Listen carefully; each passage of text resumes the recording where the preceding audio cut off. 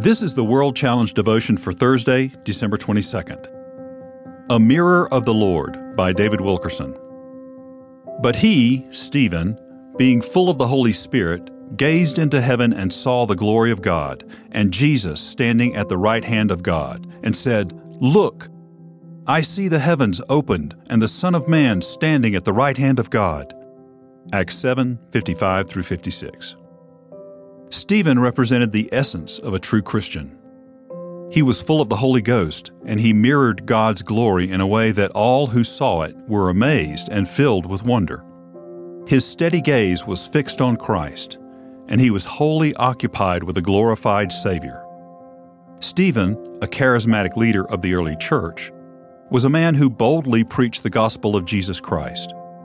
This was unpopular with some of the Jewish authorities, and they accused him of blasphemy.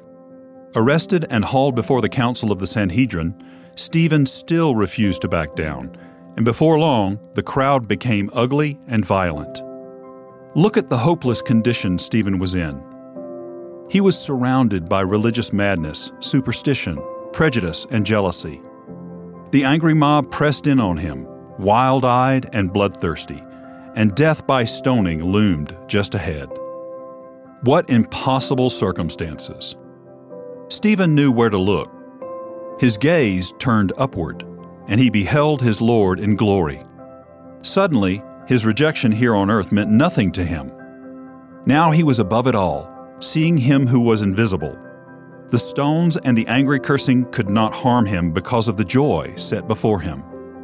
One glimpse of Christ's glory lifts us above our circumstances and gives us peace and serenity that nothing else can. But we all, with unveiled face, beholding as in a mirror the glory of the Lord, are being transformed into the same image from glory to glory, just as by the Spirit of the Lord. 2 Corinthians 3:18. Stephen caught the rays of the Holy Spirit and reflected them to a Christ-rejecting society. We too become what we behold. We in the mirror reflect Christ, the object of our affection, and are transformed as we gaze upon Him.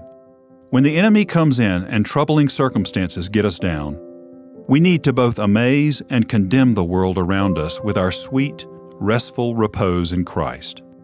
Since we see by our spiritual mind, this is accomplished by keeping our minds firmly fixed on Him. World Challenge, transforming lives through the message and mission of Jesus Christ. Visit us online at worldchallenge.org.